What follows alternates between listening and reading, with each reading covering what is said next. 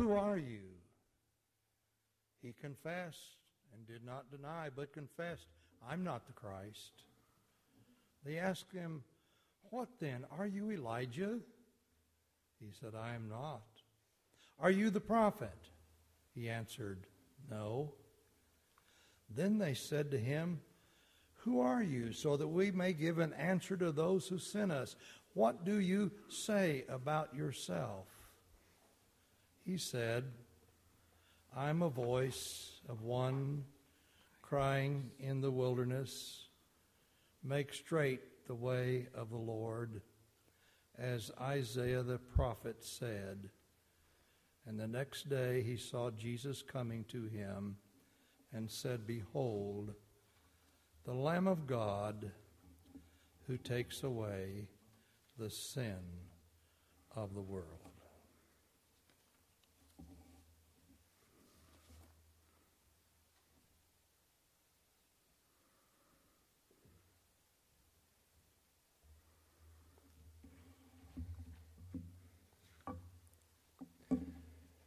Reading from Matthew's account, we see now as they were eating, Jesus took bread and after blessing it, broke it and gave it to the disciples and said, "Take, eat, this is my body."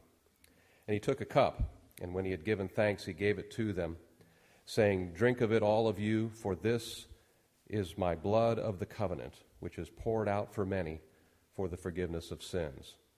I tell you, I will not drink again of this fruit of the vine until that day when I drink it new with you in my Father's kingdom." And when they had sung a hymn, they went out to the Mount of Olives.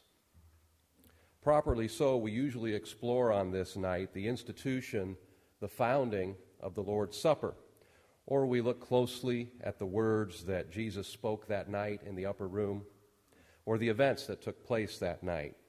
This is a rich passage of Scripture, full of meaning, deep with meaning, and an incredibly important time in the history of our salvation. This is the beginning of what's arguably the most important 24-hour day in the history of salvation.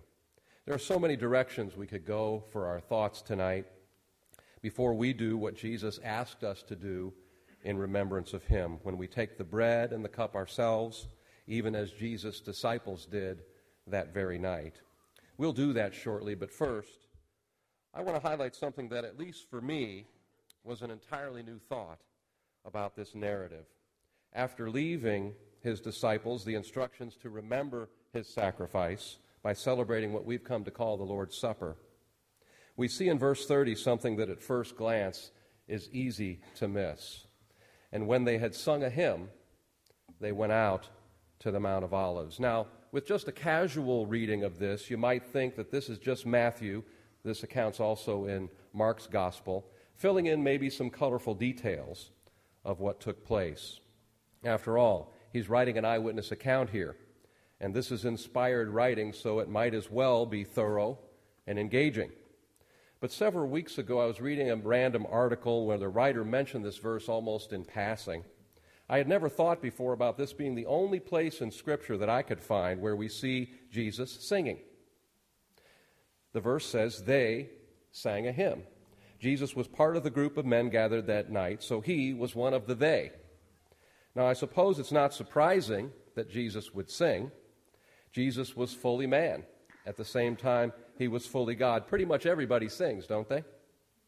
Yet we see in Scripture several times, we see Jesus speaking, we see him eating, sleeping, walking, but here's the only place it refers to him singing. And here it refers to him only indirectly even, as one of the group. That raises a few interesting questions, at least it did for me. At least I thought they were interesting. First of all, how can you possibly be singing at a time like this? And secondly, what might Jesus and his disciples have sung that night?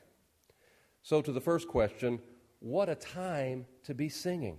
Think about it for a moment. Jesus had just discussed with his disciples the reality of the wine being poured into their cups, symbolizing the blood that he would soon pour out for their sins. That's hardly party conversation or celebration conversation, is it? He had just predicted his betrayal by Judas. He had just told his disciples that his time was at hand, the time of his death. We know from the other gospel accounts of this night that he's also spoken of and revealed to his disciples the model of his servanthood by washing his disciples' feet. In the Gospel of John, we see much more of what Jesus actually spoke to his disciples on that night. For example, he told them in John chapter 15, "If the world hates you, you know that it has hated me before it hated you." And at the end of this discourse, he says, "A servant is not greater than his master. If they persecuted me, they will also persecute you. If they kept my word, they will also keep yours." So these are the things that happened, the things that were spoken that night. Again, hardly a party, hardly a fun and exciting evening for the disciples. This is pretty serious stuff here. And that doesn't even begin to look at what happened just a little later in the Garden of Gethsemane, where Jesus actually sweated drops of blood. If they sang, we might be inclined to think, surely they must have sung some sort of sober hymn, a quiet and contemplative song, the kind of songs we're singing tonight maybe. In a few minutes, we're going to hear another very thoughtful, quiet, meditative song that reflects on Jesus, who was the sacrificed lamb, slain for our sins. When you first encounter this idea of Jesus singing in this time and place, that's the kind of song you might think Jesus sang that night with his disciples. But on further reflection, we can see that sober, reflective music isn't always the norm when we suffer or when suffering is imminent. We remember Paul and Silas singing when they were in prison after they'd been beaten. We read about that in Acts chapter 16. The crowd joined in attacking them, and the magistrates tore the garments off them and gave orders to beat them with rods. And when they had inflicted many blows upon them, they threw them into prison, ordering the jailer to keep them safely. Having received this order, he put them into the inner prison and fastened their feet in stocks. About midnight, Paul and Silas were praying and singing hymns to God, and the prisoners were listening to them. Some versions of this verse say that they weren't just singing hymns, they were singing hymns of praise. Now, maybe I have the wrong idea of what hymns or songs of praise are, but isn't there usually some rejoicing involved in hymns of praise? A hymn of praise is celebrating God's goodness or his grace or his mercy, isn't it? At least some of the same apostles understood this, especially after Jesus' death and resurrection, and they were given an opportunity to put this into practice themselves. After being flogged for the crime of preaching Jesus as Messiah, we read in Acts chapter 5, verse 41, "Then they," speaking of the apostles, "left the presence of the council, rejoicing that they were counted worthy to suffer dishonor for the name." Unless we think that rejoicing, singing praises in the midst of suffering is only for Jesus and the apostles, Paul writes to the Romans and to us in Romans chapter 5, beginning with verse 3, "More than that, we rejoice in our sufferings, knowing that suffering produces endurance, and endurance produces character, and character produces hope. And hope does not put us to shame, because God's love has been poured into our hearts through the Holy Spirit who has been given to us."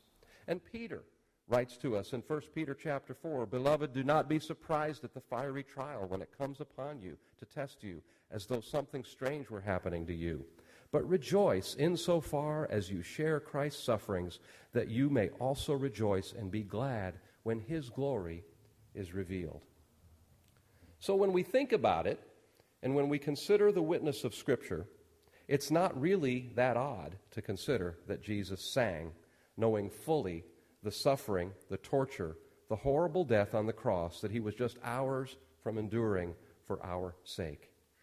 It says in Hebrews chapter 12, verse 2, that we should look to Jesus, the founder and perfecter of our faith, who for the joy that was set before him endured the cross, despising the shame, and is seated at the right hand of the throne of God. Jesus had joy set before him. He knew it.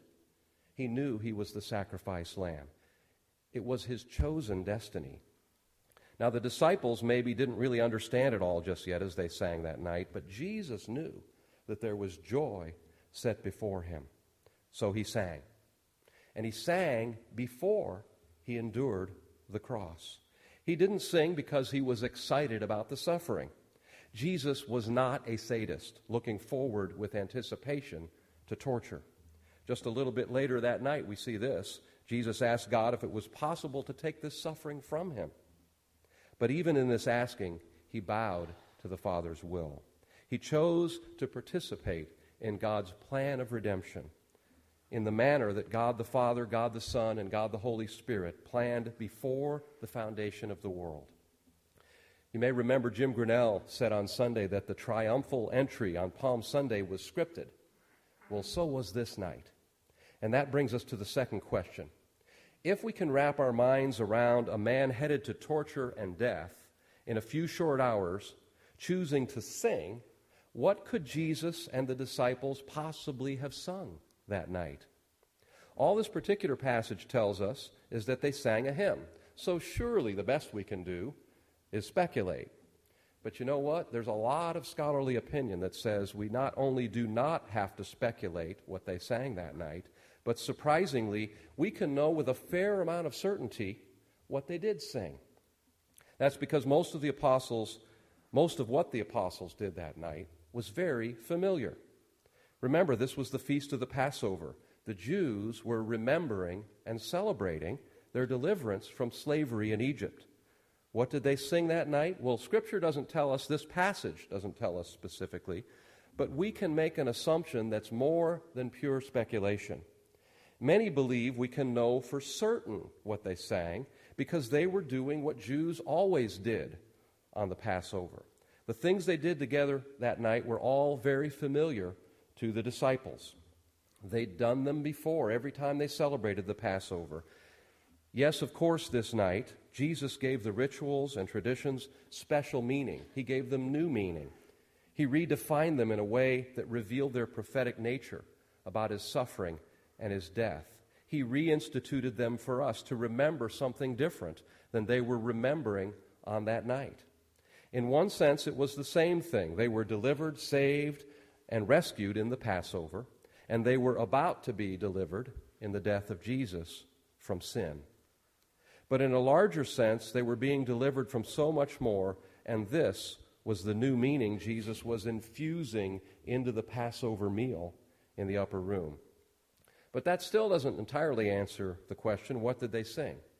Well, what they most likely sang throughout the course of the Passover meal celebration, and not just at the end, was from Psalm 113 through Psalm 118. One commentator writes, the Passover was observed by the Jews by singing or chanting the 113th, 114th, 115th, 116th, 117th, and 118th Psalms. These they divided into two parts. The 118th and 114th Psalms they sung during the observance of the Passover, and the others at the close. There can be no doubt that our Savior and the apostles also used the same psalms in their observance of the Passover. Now, there's other commentators that state this with a little bit less certainty, yet they do consider it very likely that some or all of these psalms were sung during the Passover meal, and that this otherwise obscure verse, which tells us that they sang at the end of the narration on the institution of the Lord's Supper, Matthew 26:30, included at least something from one of these psalms.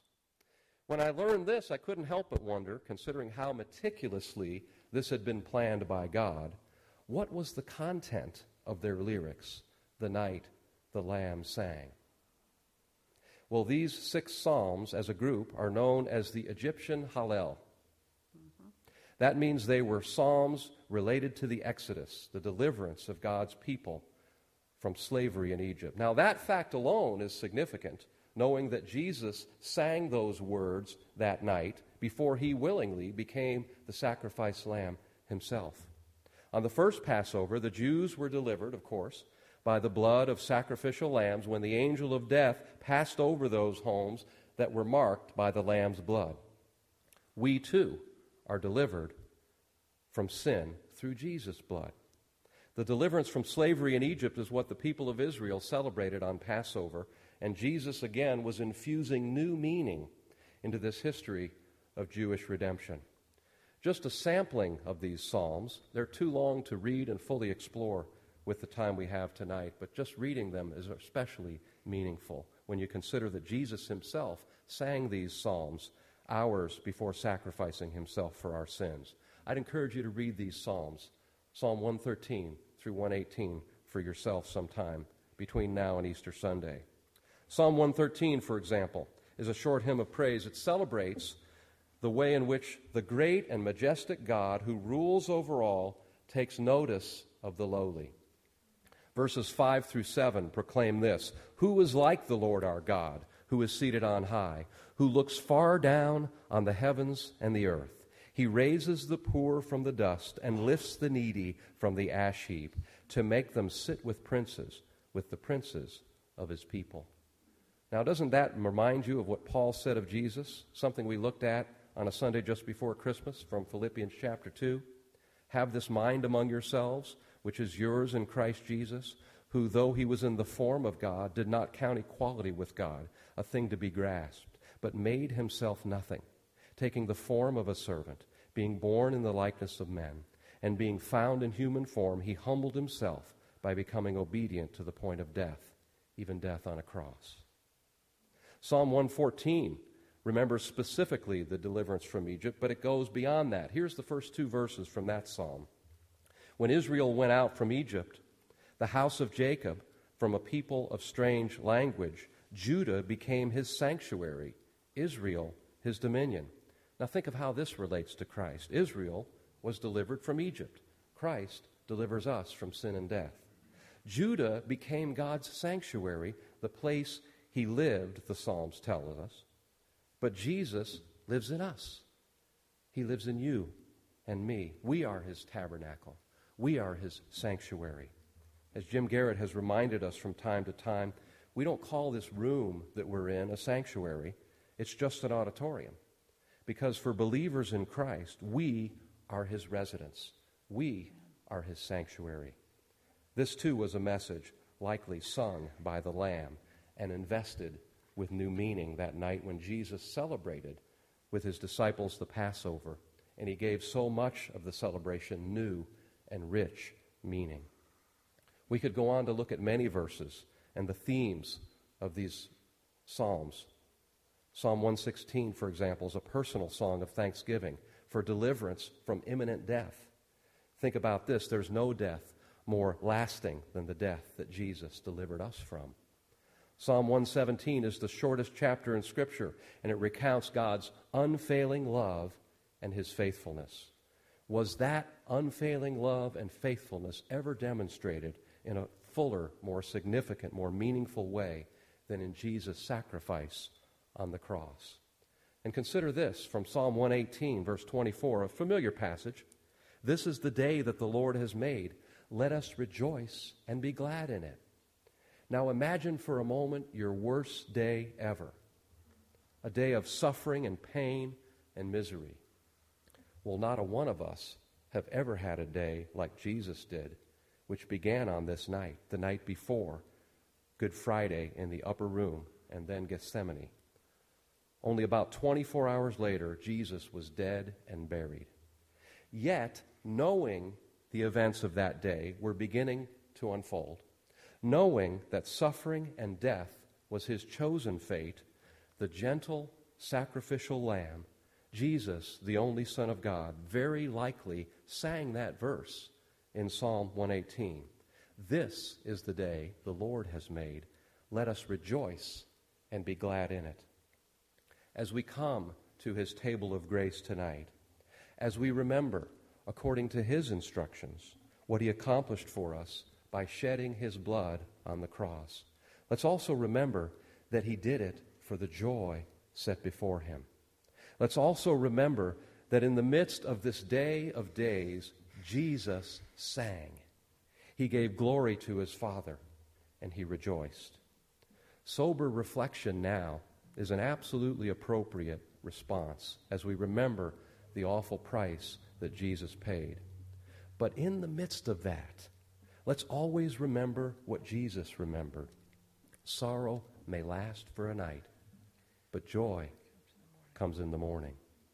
For us, it's a joy of gratitude because we serve a loving, merciful, faithful God who saved us by the blood of the Lamb, Jesus.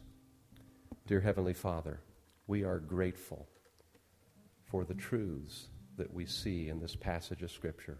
The night that Jesus sang, the night that the Lamb of God sang, that you sang praises and you sang to give glory to your Heavenly Father.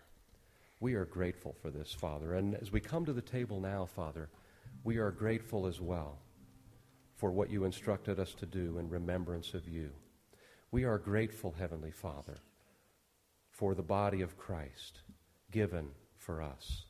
We are grateful, Heavenly Father, for the blood of Jesus sacrificially shed for the forgiveness of our sins. Heavenly Father, tonight as we come to the table of grace, as we come to receive your grace and your mercy and your forgiveness, we remember the night the Lamb sang. We remember, Heavenly Father, that Jesus sang glory and honor and praise to the King of Kings and Lord of Lords as he faced his pending death in our stead. Thank you, Father. In Jesus' name we pray. Amen.